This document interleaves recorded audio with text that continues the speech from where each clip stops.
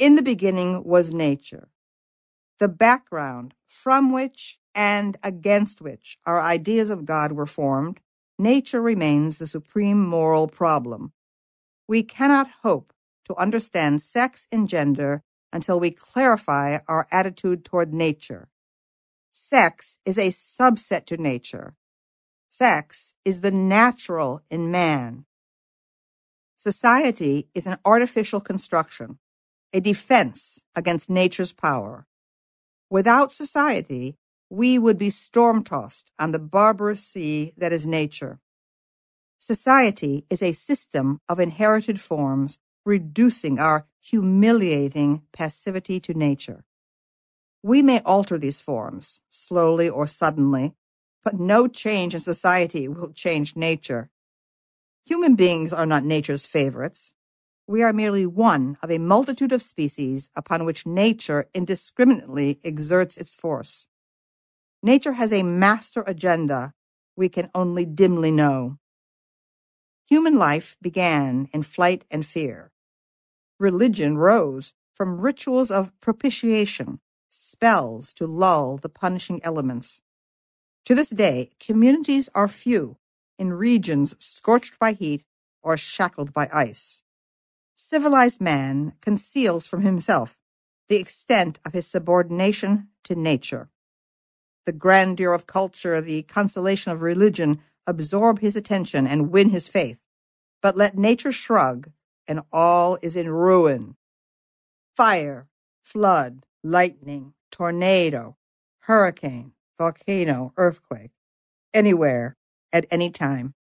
Disaster falls upon the good and bad.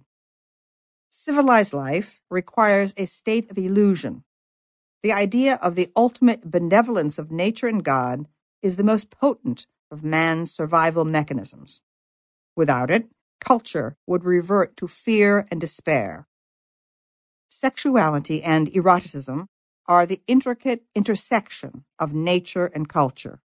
Feminists grossly oversimplify the problem of sex when they reduce it to a matter of social convention. Readjust society, eliminate sexual inequality, purify sex roles, and happiness and harmony will reign. Here, feminism, like all liberal movements of the past 200 years, is heir to Rousseau. The Social Contract, 1762, begins, quote, "Man is born free, and everywhere he is in chains," close quote. Pitting benign romantic nature against corrupt society, Rousseau produced the progressivist strain in 19th century culture, for which social reform was the means to achieve paradise on earth. The bubble of these hopes was burst by the catastrophes of 2 world wars. But Rousseauism was reborn in the post-war generation of the 60s, from which contemporary feminism developed. Rousseau rejects original sin, Christianity's pessimistic view of man, born unclean with a propensity for evil. Rousseau's idea, derived from Locke, of man's innate goodness, led to social environmentalism, now the dominant ethic of American human services, penal codes, and behaviorist therapies.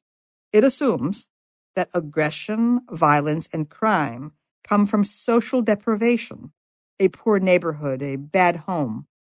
Thus, feminism blames rape on pornography and, by a smug circularity of reasoning, interprets outbreaks of sadism as a backlash to itself.